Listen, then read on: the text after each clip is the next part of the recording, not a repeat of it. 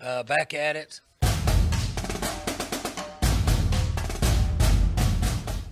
We are back at it. Welcome back to another edition of the Pistols Firing Podcast. I'm Carson Cunningham, joined as always by Colby Powell. Colby, we had college basketball over the weekend. We had some more mind-numbing coaching decisions in the NFL, which I know you love, the coaches who choose to take the conservative scaredy cat route. So we'll break that down as well. But tons of OSU hoops news to get to, Colby. But first, how was your weekend? Yeah, good weekend.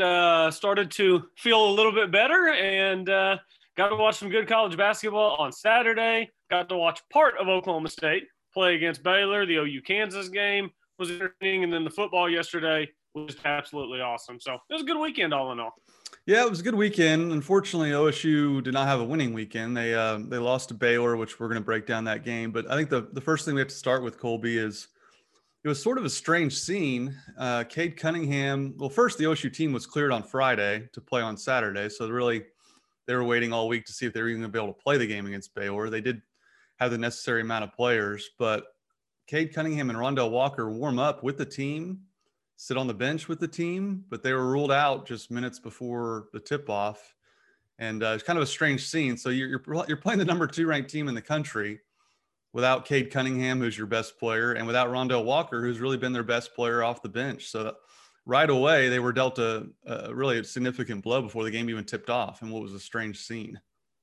Yeah, they were. It was weird because I was actually on the phone with my parents who were headed to Stillwater for the game, and they asked me, they were like, any word on Cade? And I was like, no, I don't think so. And right then I refreshed Twitter, and I saw the tweet that he was out on the court warming up.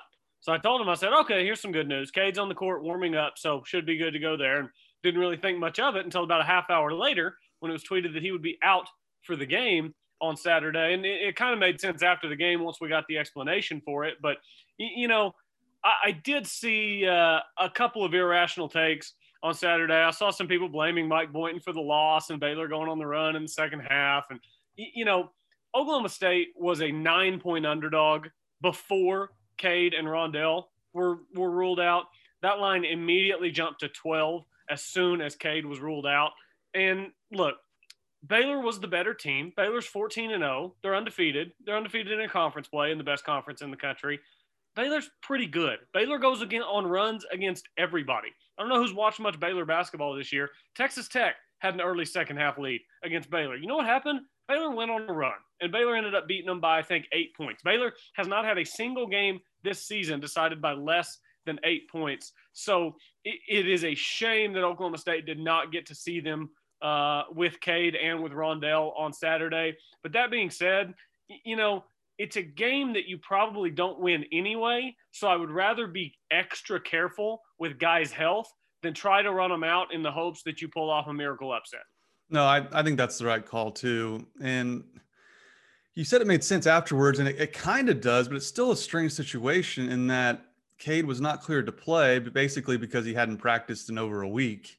And Mike Boynton said he ran him out there for warm-up just to let him get his heart rate up just a little bit and, you know, touch the basketball, which he hasn't done for a week and a half. But it's strange that he's ruled out with COVID, yet he's sitting right there on the bench. He's yelling instructions to his team. He's in the huddles. It's just it reminds me a lot when Trevor Lawrence was ruled out with COVID this year in the football season, but he's in full pads and like in the huddles yelling at everybody and like obviously breathing on everybody within 6 feet. So the way Mike Boynton explained it was he's past the threshold of having to be quarantined, but not yet physically ready to play is basically the way he explained it. So it's a very odd kind of middle ground, because if you're sitting there watching the game, you're like, well, why is he in street clothes on the bench if he can't play? Like that just doesn't make sense at first glance. But according to Boynton, it appeared that he could be with the team, just he didn't want to run him out there. Kind of what you were speaking towards about, you know, you don't want to risk it playing against a Baylor. And Mike does say that, you know, Cade's 50-50 to play tonight against Iowa State, which we'll talk about in a second. But back to the Baylor game, and I don't know who in their right mind would be blaming Mike Boynton for this game. I mean, OSU only had 8 players, just 3 players off the bench, which has kind of been a theme throughout Mike Boynton's tenure with defections and transfers and stuff like that. It's kind of back to what he was used to with no real bench to speak of. But OSU controlled this game for 30 minutes. It's the first time all season Baylor trailed at halftime. I think you have to give Mike Boynton a ton of credit. The fact they put up a fight for as long as they did. And when Baylor starts hitting threes, well, it's just, that's a wrap. I mean, and the Butler kid goes 6 for 7 from 3-point land. I mean, that's back to my Gallagher-Iba theory about how teams just get hot from three. And that those rims, Colby, I'm telling you, there's something to them. 6 of 7 from three is an anomaly in college basketball, even for a player like Butler's stature. But I don't really blame Mike Boynton. I really don't blame Mike Boynton for this game. And I actually give Mike Boynton a ton of credit. The fact they kept it this close for this long. M.A. Moncrief, I think, had a really good game. And I think Caleb Boone, to me, really stood out. His best game probably as a Cowboy with 21 points. And so I get you're frustrated that you lost the game, but the fact that you took it to Baylor for 30 minutes, I thought was encouraging. Yeah, I don't think I could have possibly come away more impressed in a 15-point loss and more optimistic in a 15-point loss, because Oklahoma State really battled hard. And, I mean, you could see that Oklahoma State hit a wall physically and kind of with energy there in that second half. Even D. Mitchell, the former walk-on, now on scholarship, who had the great story making the rounds last year, he got in for 7 minutes, didn't score in those 7 minutes, but it just goes back to the lack of depth that you were talking about. But, Carson, I think that game on Saturday was so important for Caleb Boone and important for Oklahoma State, because Caleb Boone, admittedly himself, he talked about the fact that he was being tentative and he didn't have the confidence in himself that he needed to have. And I really hope that game Saturday, it clearly was an opportunity for him to say, okay, we don't have Cade, we don't have Rondell, I need to take the ball and I need to go score. I need to be the guy today. And the fact that he knew he needed to do that and did it to the tune of 21 points on 67% from the floor, 7 rebounds, had an assist, a steal, a block, didn't get himself into foul trouble. I think that could work wonders for Caleb Boone moving forward. And I think that I hope that we can look back at the end of the season and say that Baylor game where Cade and Rondell were both out is where Caleb was able to flip the switch mentally and become that guy that he needs to be for Oklahoma State. Because what this Oklahoma State team has been missing this season is that true, steady inside presence. And if Caleb Boone can be that, and hopefully he can be, not 21 points a game, but hopefully he can be more confident the way he was on Saturday, then that would work wonders for Oklahoma State down the stretch of the season. Yeah, I thought he played outstanding. I think it was his best game as a Cowboy. I loved what you mentioned too. Like he clearly was going through some confidence issues. He was very open and very honest about it. And that's something that, I think every college basketball player is going to go through. You're going to go through spells where you're not playing up to your standard and you struggle with some confidence. So that was great to see him. He goes 10 for 15 from the floor. Really showed all of his potential with the 7 rebounds, 21 points. And I'm with you. I think they need him to be a presence inside, because while Kuma has shown some ability to defend the rim, I think they need Boone to be the man in the middle and protect the rim and get some blocks and be that type of player. And I thought Mike Boynton had a good strategy in terms of packing the paint and just, trying to lull, just try and keep Baylor from getting hot from 3. And that worked for 30 minutes. Then once they catch fire from 3, that's a wrap. But I liked his adjustments in terms of packing the paint, not letting them get as many easy buckets, because that's really what's been killing OSU. I mean, they miss Yorane so much inside. Their inside defense has not been good this year. So I thought Boone was really impressive, and that's encouraging moving forward for sure. Any other thoughts on the OSU Baylor game? Yeah, it's just, the lack of depth is really sneaking up on Oklahoma State, a team that at the beginning of the season we were like, man, there's too many guys. You can't get them all on the floor. Well, now you've got Farron Flavors out with the finger. You've got Chris Harris and Donovan Williams both out for the season with knee injuries. So all of a sudden, when you lose 2 guys, one to COVID with Cade Cunningham, the other to an arm injury with Rondell Walker, and we still don't know the severity of that injury, all of a sudden, Oklahoma State's really thin depth-wise. So just something to keep an eye on as we move forward. Oklahoma State suffers another injury or two, and all of a sudden you're going to have some tired legs in the second half of games. Yeah, no doubt. So that leads us into the game at Iowa State tonight. It's a late tip, 8:00 tip at Ames, Iowa. Again, Cade's 50-50. We don't know about the status of Rondell Walker. OSU's a 3-point favorite. And, Iowa State's been dealing with issues as well. I think they haven't played since January 9th. So 2 teams that have been dealing with COVID. We'll have to see how how fully staffed Iowa State is. You'd think they would be by now since they haven't played since January 9th. But I think the number one thing we're going to be looking at is if Cade Cunningham plays, because if he does, I fully expect OSU to win this game. But if he doesn't, it's going to be a dogfight. Look, Iowa State's not very good this year. This is a game you absolutely should win to get in the NCAA tournament. But who knows? We'll have to wait and see who's available. Yeah, Saturday's game kind of felt like you were playing with house money against Baylor. If you don't win that game, you weren't supposed to win that game. No big deal. Not going to affect you getting into the tournament. Not a big deal at all. If you don't beat Iowa State, that could affect what happens at the end of the season. Iowa State is 2-7. They're 0-5 in conference. Their 2 wins this season, Carson, have come against Arkansas Pine Bluff and Jackson State.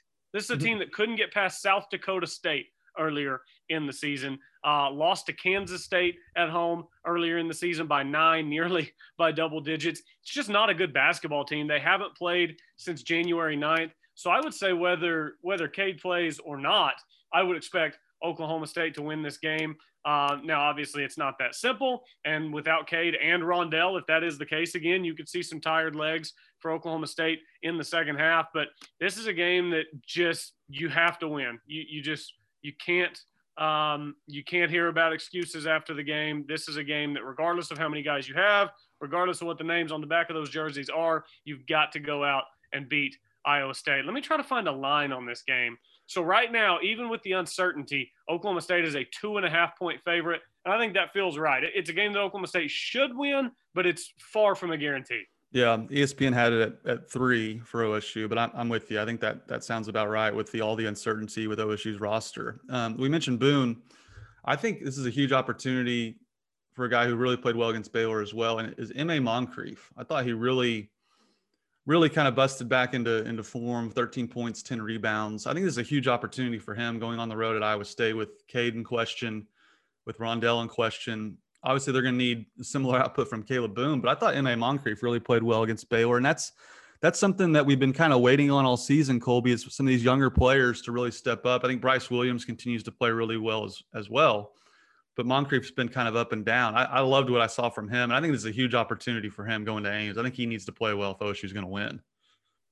Yeah, I think he does too, and it's interesting that you bring up Bryce Williams. I was thinking to myself on Saturday, what would this Oklahoma State team look like had Bryce Williams not transferred to Stillwater? Because he has been so key in what Oklahoma State has done. All the plays that he made in the Kansas game, he's about the only guy on the floor who is a reliable shooter, especially since Farron Flavors didn't really pan out. Obviously now he's injured, but even before the injury, he pretty much the only thing that he was supposed to be able to do was shoot. He wasn't shooting the ball well. So I think that this team would be in a lot of trouble had Bryce Williams not made the decision to come to Stillwater. And I think he needs to have a big game tonight. Also, Isaac Likely always gives you a ton more than just scoring, but he really struggled from the field on Saturday. He was struggling to finish inside even early in the game. He really did not shoot the ball well from the free throw line. So I would expect a better game from Isaac Likely. I would expect tonight, if Oklahoma State needs him to, if Cade and Rondell don't play and Oklahoma State really needs him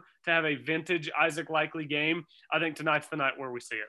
Yeah, and I think Likely did a good job knowing that his shot was struggling. He goes 7 of 12 from the free throw line. He gets to the line, 12 times. I think that's something he needs to do if he's struggling with his shot, or just do in general. But I think he realized that he needed to get to the free throw line. That's something he needs to do again tonight as well. And you mentioned Bryce Williams has been a pleasant surprise, a disappointing storyline this season. I think it's been Farron Flavors, who I had heard was the best shooter on the team leading into the season in terms of 3-point shooting.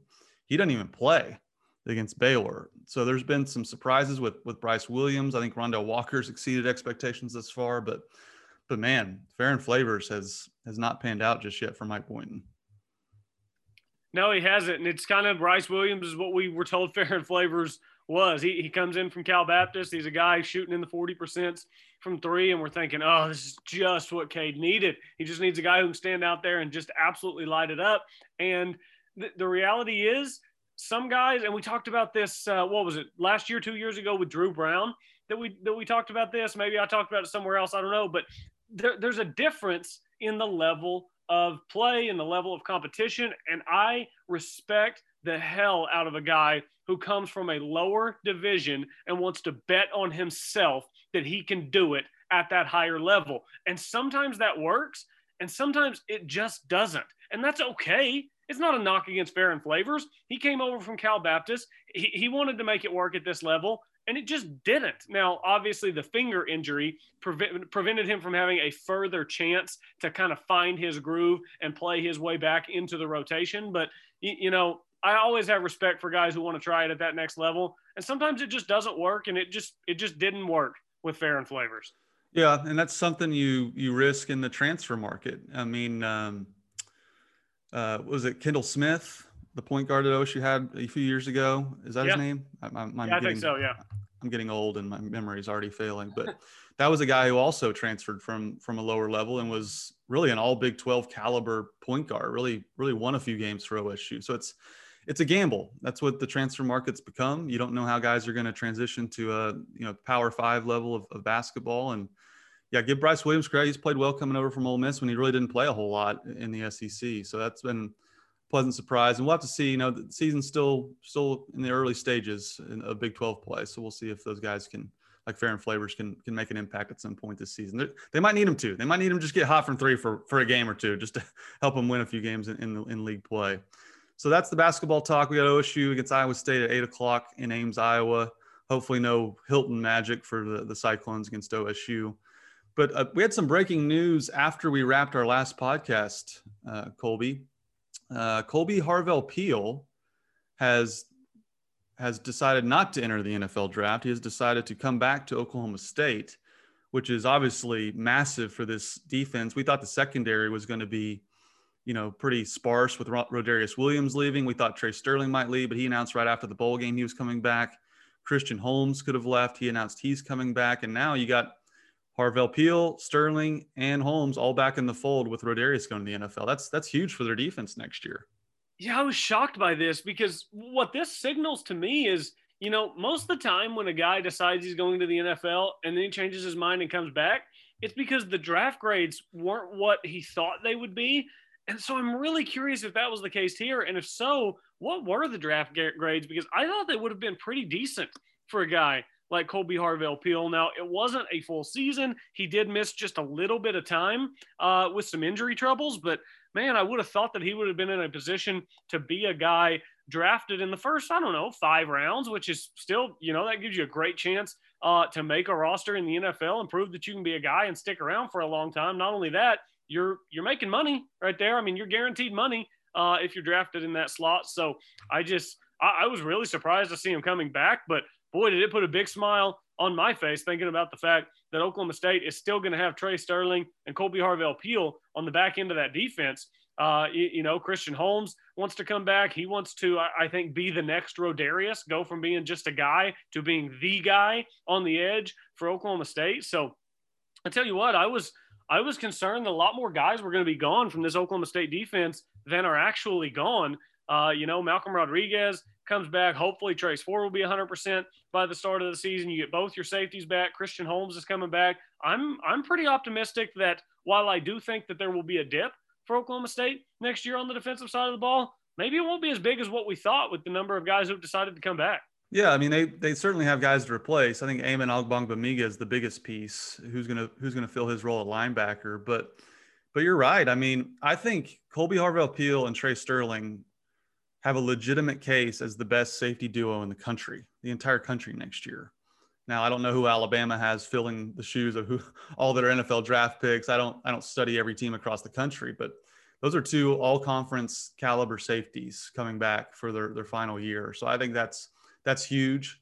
And I'm with you. Obviously, it had to be the draft grade was not to his liking. And I'm confused by it as well because places like Pro Football Focus not only had him ranked in their top 200, he was the highest ranked Oklahoma State player ahead of Tylan Wallace in some of their initial, kind of mock draft, player rankings. And I think that's probably what Colby Harvell-Peel assumed or thought he would be ranked. But clearly the NFL gave him a grade that may have been, fourth, fifth, maybe even sixth round. He's like, well, I'm not doing that.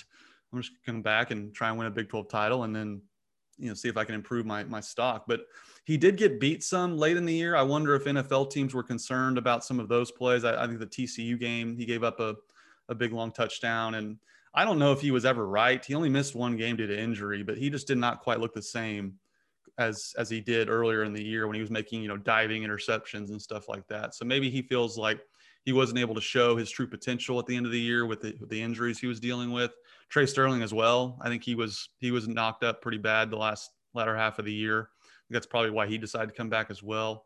So it's a huge boost for OSU's defense, because we were sitting there thinking, man, their defense can be pretty deplenished coming into next year. So that's obviously huge for Oklahoma State and the season ahead. So big for them. And let's talk some NFL, Colby.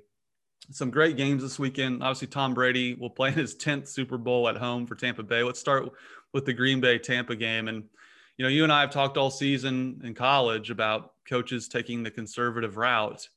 And Matt LaFleur, despite having Aaron Rodgers as his quarterback, elects to kick a 26-yard field goal instead of going for it on fourth and goal. What was your take on that decision? I sat there so dumbfounded in my living room. I probably repeated myself to my wife about 14 times. She was probably really tired of me. I think I actually said out loud, "Oh my God, they're going to kick a field goal. Oh my God, they're going to kick a field. Oh my God, they're going to kick a field goal." I couldn't believe what I was seeing, Carson, because obviously you're not going to kick a field goal and then onside kick. So clearly they were planning on kicking a field goal, kicking it deep to the Tampa Bay Bucks, who have, Tom Brady, who is going now to his 10th Super Bowl, who is still the GOAT at 43 years old, still getting it done. Not only that, they've got Leonard Fournette, who's been torching you throughout the day, Mike Evans, Chris Godwin, who you haven't been able to slow down. They've got Gronk. You're not going to keep them from getting one first down. Not only that, they didn't keep them from getting 2 first downs. I could not believe that Matt LaFleur elected to kick a field goal there. And quite frankly, neither could Aaron Rodgers, who was pissed after the game. Boy, he came out in that press conference. He said it wasn't his decision to kick the field goal. There's a lot of uncertainty going into the offseason, himself included. And I cannot imagine being a Packers fan. And a friend of mine, Todd Lisenby, he and I texted a little bit yesterday. And, I love to give Packers fans grief, mostly because Dylan and Todd, who I worked with some at the franchise, are big Packers fans. And it's just a kind of fun back and forth. But I cannot imagine the pain that Packers fans felt when they saw Mason Crosby run onto the field with 2 minutes and change left, down by 8, to kick a field goal. But shout out to Matt LaFleur, because he accomplished his goal. He lost by less than he would have lost if they would have gone for it and not gotten it. So shout out to Matt LaFleur for losing by 5 instead of 8. That is highly, highly commendable. It's really one of those decisions that, as they're making it, you wonder if you're missing something. Like, did I miss something here? Is the score actually wrong on the screen? Like, none of it made any sense. Did the clock operator screw up, maybe? Yeah, and it's what's funny is, some people have pointed out that the analytics actually say that it gave them a 0.5% better chance to win by making that decision. But what the analytics don't tell you is that you have Aaron Rodgers as your quarterback, and that you're giving the ball back to Tom Brady. There's no analytics for that. Just say it out loud. Say, I have Aaron Rodgers as my quarterback. We're going to kick a 26-yard field goal and hope we stop Tom Brady with a Super Bowl spot on the line. And in the NFL, Colby, it's so much harder. It's so much easier, rather, for teams to run the clock out. It's just, it was. And here's the thing: if you go for it on 4th down and don't get it, you have 3 timeouts and the 2-minute warning, and they're pinned inside their own 20. So even if you don't get it, it's still an advantageous situation where you have more time, more timeouts, and they're going to be way more conservative offensively in that scenario where they're down inside their own red zone. So I hated the decision. Aaron Rodgers clearly did as well. And here's the other thing: Aaron Rodgers said he maybe could have run for a touchdown. Definitely could have. And he said the reason he didn't was he thought he was going to get another crack at it. So that clearly the communication was not there between him and LaFleur. And I think it cost not only the Packers, obviously, a chance to go to the Super Bowl, but now you got Aaron Rodgers, as you mentioned, talking about his future being uncertain. He was already pissed at the organization. They drafted a quarterback in the 1st round, which was just mind-numbingly stupid. Aaron Rodgers has had very little weapons around him besides, Devontae Adams was a second-round pick, but Aaron Rodgers has never played with a first-round draft pick wide receiver. They have time and time again not taken a high pick to help him offensively. And so I think he's done with that. I think he's done with LaFleur's decision to take that route. And so I couldn't believe the decision. And here's another thing. My dad has been on this train ever since I've watched football with him. He absolutely, positively hates and completely vehemently disagrees with people going for 2 in the third quarter, because the Packers did that. Now that it was dropped, they should have caught it, but they went for 2, which they're chasing points. I understand that, but since they didn't get it, they now trail by 8 instead of 7. So then you put yourself in a situation where you not only have to score a touchdown, you have to get the 2-point conversion just to tie. So I think they were aggressive in the third quarter when they shouldn't have been, and they were less aggressive in the fourth quarter when they absolutely had to. So I don't know how you feel about 2-point conversions, Colby, but my dad's been on this. He says, do not go for 2 until it's the fourth quarter, because you end up chasing points. You end up putting yourself in a position where you need a 2-point conversion when if you just take the extra point, you wouldn't need to. Yeah, I didn't mind the going for 2, but I'm not nearly as passionate about that as I am about, punting on 4th and 1 from midfield or, kicking the field goal like LaFleur did yesterday. That's kind of dealer's choice to me. If you want to go for it in the third quarter, go for 2. If you don't. I think that your chances are about the same either way, because you might end up having to go for 2 later. But another thing that I thought was so dumbfounding about it, Green Bay had the best red zone offense as far as scoring touchdowns in the NFL all season. They had the best goal-to-go offense in terms of scoring touchdowns in the NFL all season. Even earlier in the game, Devontae Adams drops a back shoulder touchdown. And then on third down on that same series earlier in the game, what's his name? Lazard from Iowa State. He's running wide open on an underneath slant. Rodgers misses him, throws Adams out the back of the end zone. They elect to kick a field goal again on that last possession. Rodgers probably could have run it in on second or third down and didn't.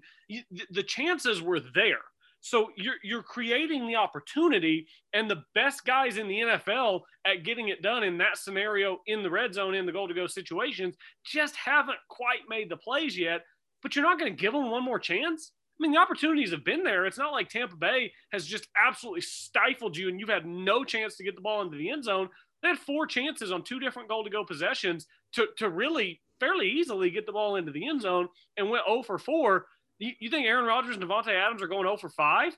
I'll take my chances that they're going to convert one before I'll take my chances of stopping Tom Brady. And it just, I was tweeting about it. I was fired up. And, of course, I'm getting Oklahoma State fans back in my mentions. Carson talking about Mike Gundy would be proud of Matt LaFleur. Mike Gundy sitting on his couch at home with a smile on his face. And it was just it was some fun Sunday Twitter interactions yesterday. Yeah, that was where the mind immediately jumps to for OSU fans. And again, like you mentioned, their red zone offense was so elite. And just who do you want to put the ball – who do you want to decide the game for you? Aaron Rodgers or your defense who's given up a ton of big passing plays all day? So they got the fate they deserved with that decision. Now I'm questioning whether Aaron Rodgers will be back in Green Bay. I wouldn't blame him at all if he left. Obviously, he's a legend there. But if I'm him, I want to go somewhere that has more than just one receiver, kind of like Tom Brady decided to move on from New England to go to a place like Tampa that had weapons all around him. So I'm curious to see where Aaron Rodgers goes or if he decides to stay. But so it's Tom Brady, and they're playing at home in Tampa for the Super Bowl, although, it's not going to be a typical home game with COVID. But he gets to face the Chiefs, who I didn't think the Chiefs were nearly as dominant the last 5-6 games of the season as they have been in the last year. So I really thought Buffalo would give them a game, and they did. They jumped on them early, but man, Pat Mahomes and Andy Reid, I just don't know how you stop them over the course of a 4-quarter football game. They're completely unstoppable, and their defense has played really well too. The Chiefs have who is right now probably the best head coach in the NFL in Andy Reid. They have the best probably offensive coordinator in the NFL in Eric Bieniemy. I don't care who calls the plays on Sunday. Bieniemy puts the plan in during the week, and then they go out and execute it on Sunday. They've got the best quarterback in the NFL. They've got the best tight end in the NFL. They've got the best wide receiver in the NFL in Tyreek Hill. He is the best wide receiver in the NFL. He took an 8-yard quick slant yesterday with 6 defenders still behind him, and he took it another 60 yards after he caught it. He's the best receiver in the NFL. On the other side of the ball, they've got probably the second best defensive lineman in the NFL behind Aaron Donald and Chris Jones. Chris Jones, one of the most underrated players in the league because everybody talks about Kansas City's offense. Chris Jones is an absolute machine. They've got Tyrann Mathieu on the back end, who you could argue is the best safety in the entire NFL, if not one of the top 3. This is such a well put together football team. They didn't lose any coordinators off last year's team. I bet them in August to win the Super Bowl at 6-1. I can go in and hedge with Tampa Bay now. That was an easy bet. People who bet that's a bet that you should have placed. And if you didn't, you should place it next year. You probably won't get them at 6-1 next year. Think about it. If they win in 2 weeks, Carson, they are a D Ford offsides from a three-peat. Think about the margin, how small it is between winning and losing Super Bowls. D Ford jumps off sides in that AFC Championship game back in 2019, and they don't win, and then they're going to win the next 2 probably, unless the Bucs can pull off the upset. This Chiefs team is just an absolute juggernaut. And I've got a friend who's a really big Chiefs fan. I was texting him yesterday. I'm like, I saw people earlier today talking about Aaron Rodgers, calling him the GOAT. And Todd Lisenby thinks he's the GOAT and goes on Twitter and talks about it. Aaron Rodgers isn't even close. Who's already more accomplished than Aaron Rodgers in his career, and who's going to be the only player who will ever give Tom Brady a run for GOAT? It's Patrick Mahomes. So, Tony Romo said this would have been like seeing Jordan take the Wizards to the finals. This would be like seeing Jordan and LeBron play in the NBA finals. This is an unbelievable Super Bowl. The only thing I don't like about this Super Bowl is that we have to wait 13 more days to watch it because I'm already antsy. Yeah, no doubt. And you're right. If Mahomes wins this one, he's got 2 already, could have had 3. He's going to make a real run at Brady's 6 Super Bowls if he wins this one, because he's 25 years old. And I do wonder if Andy Reid will coach. Andy Reid absolutely should stick around and coach Mahomes throughout his career. Who knows how much they can win together. But no, you're right. What Mahomes has done has been unbelievable. But I will say this, and I pointed this back out. I made this point back in September. Pat Mahomes went to the absolute perfect place because he didn't have to play his first year. He got to sit behind Alex Smith. And these are the teams that passed on him. So listen to some of these horrible, poorly run franchises. Oh, I can't wait for this. The Browns, the Bears, and not all these are terrible, but the 49ers, Jaguars, Titans, Jets, Chargers, Panthers, Bengals. If he gets drafted by the Jets, is he still Pat Mahomes? Obviously. But is he embraced with the true air raid spread principles that Andy Reid has just gone off with? All those plays he runs with, like McCole Hardman running into rounds and those jet sweeps and Tyreek Hill's all over the field. Where you get drafted absolutely matters in the NFL. There's some places that you don't really have much of a chance. But so I give Pat Mahomes a ton of credit, but man, he was fortunate to last all the way until the 10th pick when the Chiefs took him, because look, the Chiefs hadn't won before his arrival. I know that, but to go to Andy Reid and Eric Bieniemy, who have fully embraced, because when Mahomes came out, Colby, we were not seeing this spread concepts nearly as much back when he was drafted. It's really, I think Mahomes is really and Reid have really kind of forced other teams to reevaluate and go to more, spread concepts and more wide open offense. So it's a deadly combo with Mahomes and Kelsey and Tyreek and Reid. It's really just the perfect combination. So how are you going to hedge exactly? Hedging to me is such a foreign concept. I know you got the Chiefs at 6-1. So how do you hedge this game perfectly for someone like me who doesn't understand the hedging as much? Yeah, so hedging basically just means no matter the outcome of the game, you make money. You don't make as much, but you're not gambling at that point. You're making money, and I don't bet on sports to gamble. I don't do it for the thrill. I do it as an investment. So before the season, back in August, Chiefs were going off at 6-1 to win the Super Bowl. Put $100 on it. So $100 at 6-1. So I'm set to win $600 if the Chiefs win the Super Bowl. Or I can go in and I can bet the Bucks on the money line and I can put roughly $250, $300 on it. And then whichever team wins, I'm guaranteed now $300. That would be a traditional hedge. What I will probably actually do, the line right now is Kansas City -3. So what I'm probably going to do, just because I am a little greedy and I would like to try to get a little lucky, what I'll probably do is I'll probably go in and put 300 on the Bucks plus the 3, because then if they win the game, I still get my 300 on the Bucks. I don't get my 600 on the Chiefs, but I still get my 300 on the Bucks. But if Kansas City were to win, let's say 31-30, then now I would hit my Chiefs Super Bowl bet and I would hit my Bucks +3 bet. So now it's kind of I don't even know what the term is. It's not a double hedge, but essentially I'm giving myself a 3-point window where if Kansas City just barely wins the game, then I could hit both bets and really make out like a bandit. So that's kind of how hedging works. Once you've got one side down to where you just have one game left on a full season bet, then you can go in and bet the other side half of what your winnings would be, and then you guarantee yourself that half. So that's kind of my plan for the Super Bowl. And knowing that you've already made money on a game is the absolute best way to watch a game. I've done it before. It's a blast. Yeah, that sounds interesting. I mean, I totally understand the money line one makes it way more simple for me. I wasn't sure how you were going to middle, the 3-point line by betting the Bucks plus the 3. So that you're rooting for a Chiefs 1 to 2 point win. That would be absolutely perfect.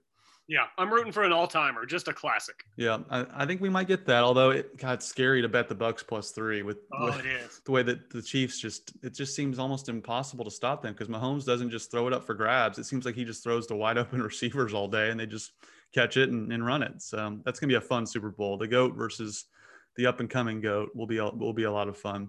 Let's do buckets and bricks real quick before we get out of here, Colby. It's our segment where we give out positive vibes and negative vibes. My bucket is going to be Caleb Boom, who we talked a lot about, just the way he's kind of overcome his really, he was kind of depressed with the way he was playing, and the way he stepped up in the absence of Cade and Rondell was really impressive. 28 minutes, tied a career high, 7 rebounds, 21 points, career high as well. So I got to go with Caleb. He really shined against Baylor. Yeah, that's a great one. I love that. He was awesome on Saturday. I'm going to give my bucket to Bruce Arians. Bruce Arians, if we're going to sit here and rip coaches for doing dumb things, then we've got to give credit to Bruce Arians. I even tweeted yesterday, if you coach aggressively, the football gods will reward you. At the end of the first half, they've got a 4th and 3 from the 45-yard line of Green Bay, and they decided to go for it with 13 seconds left in the first half. Leonard Fournette, who's had hands like a snake all season, catches a ball in traffic. And then what do? With 8 seconds left, they don't try to run a quick 10-yard out to get into field goal range. Tom Brady throws a bomb up the left side to Scotty Miller, who slides underneath it in the end zone. It was absolutely perfect. And it's because a coach was willing to take a risk, and it was a risk. If you don't pick up the 4th and 3, Aaron Rodgers now has the ball at his own 45-yard line with 8 seconds left.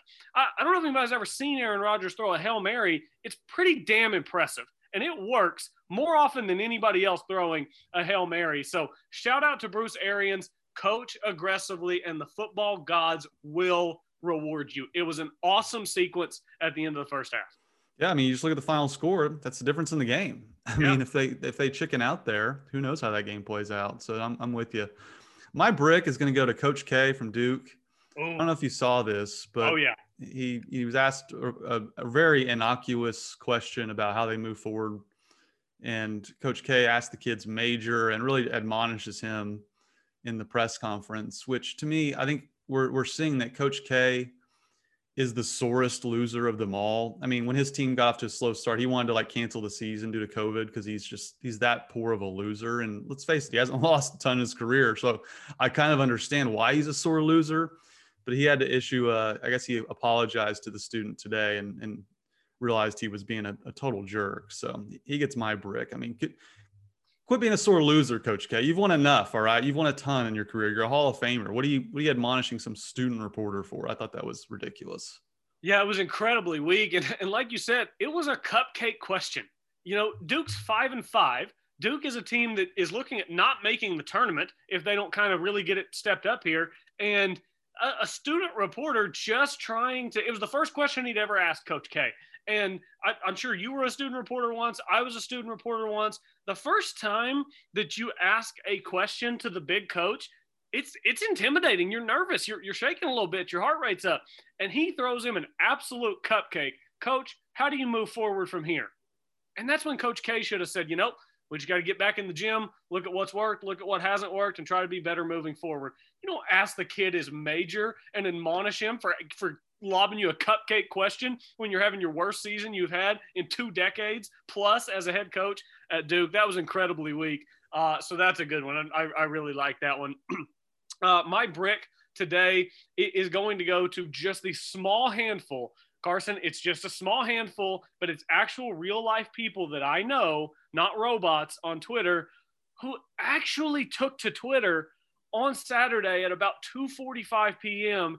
and blamed Mike Boynton for Baylor going on a second half run and winning that basketball game. I really don't know how anyone could have watched that game on Saturday and thought to themselves, you know what? The reason Butler hit all those threes in the second half was because of a coaching breakdown by Mike Boynton.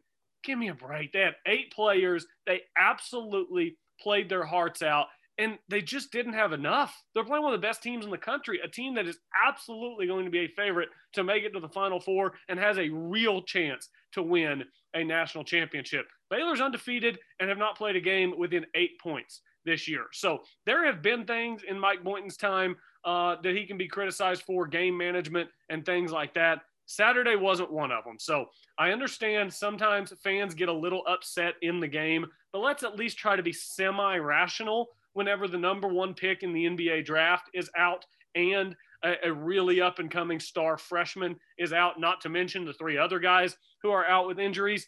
Oklahoma State was a bit limited on Saturday, so let's take it easy and try to think with our heads sometimes and not always just tweet the first thing that comes from our heart whenever our team starts losing. Sounds like you need to unfollow some people if that's their take after that game. I was dumbfounded. I really was. Yeah, that's ridiculous. That's certainly worthy of a brick. Okay, one interesting thing before we get out of here, I got 2 really quick ones. Number 1, the Mahomes-Brady matchup. They've split the 4 meetings when they've played each other. The combined score is Mahomes 121, Brady 120. So that's a pretty interesting stat given, two quarterbacks going head to head. They've split the 4 meetings and the point differential's 1. So that's interesting. And I kind of mentioned this too about Mahomes going to the perfect spot. Matthew Stafford is going to leave Detroit. It reminded me so much of Barry Sanders kind of being stuck at Detroit. It was just, they haven't won a playoff game since the 50s. And they just, for whatever reason, Detroit is just a poorly run, just poorly executed football franchise. And I'm curious to see how Matthew Stafford does somewhere else, because I think he's a really good football player. He's played through some unbelievably tough injuries. He's tough as hell. And I think I can't help but notice the symmetry between, I always wanted Barry Sanders to become a free agent and play behind a really good offensive line and see what that looked like. So credit to Matt Stafford for playing through what he's playing through. But if Barry Sanders was playing nowadays, I think he would have given it a shot and played somewhere else. So those are my 2 interesting things. Yeah, I think so too. But by the way, can we get Matt Stafford to Pittsburgh to throw to James Washington? Because I think that would be a lot of fun. How about Aaron Rodgers? How about Aaron Rodgers? That would be interesting too. They're on the list. I think he was just venting after the game yesterday. I would still be surprised if he wasn't in Green Bay next year, but you never know. And him in Pittsburgh is interesting. Well, I would suggest the Green Bay drafts a wide receiver in the first round, maybe a wide receiver in the second round as well. And obviously they need some defensive help as well. But what if Kyle Trask is there? You think Green Bay should take a chance on Kyle Trask? They might. They need to take the other Kyle from Florida, Kyle Pitts. And obviously they're not picking high enough for him. But get Aaron Rodgers some weapons.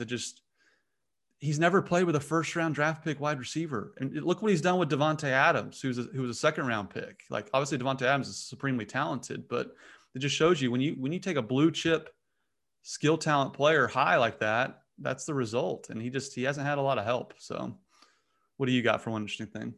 Yeah, one interesting thing for me is just and I'll explain further, but one interesting thing for me is COVID and just the way it affects different people. And just kind of to bring this back to Cade Cunningham. So the way Mike Boynton described it after the game on Saturday is that he was basically cleared, but he hadn't done anything in a week. And I'm assuming that he did have COVID.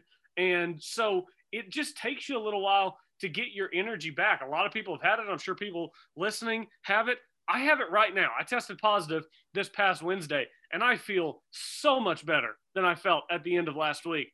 But I don't have my energy back. I don't have my pep in my step. I don't have my legs really underneath me. You know, I'm used to working out a few times a week, getting on the treadmill, doing things like that here at the house. That's not something that I'm going to be doing this week.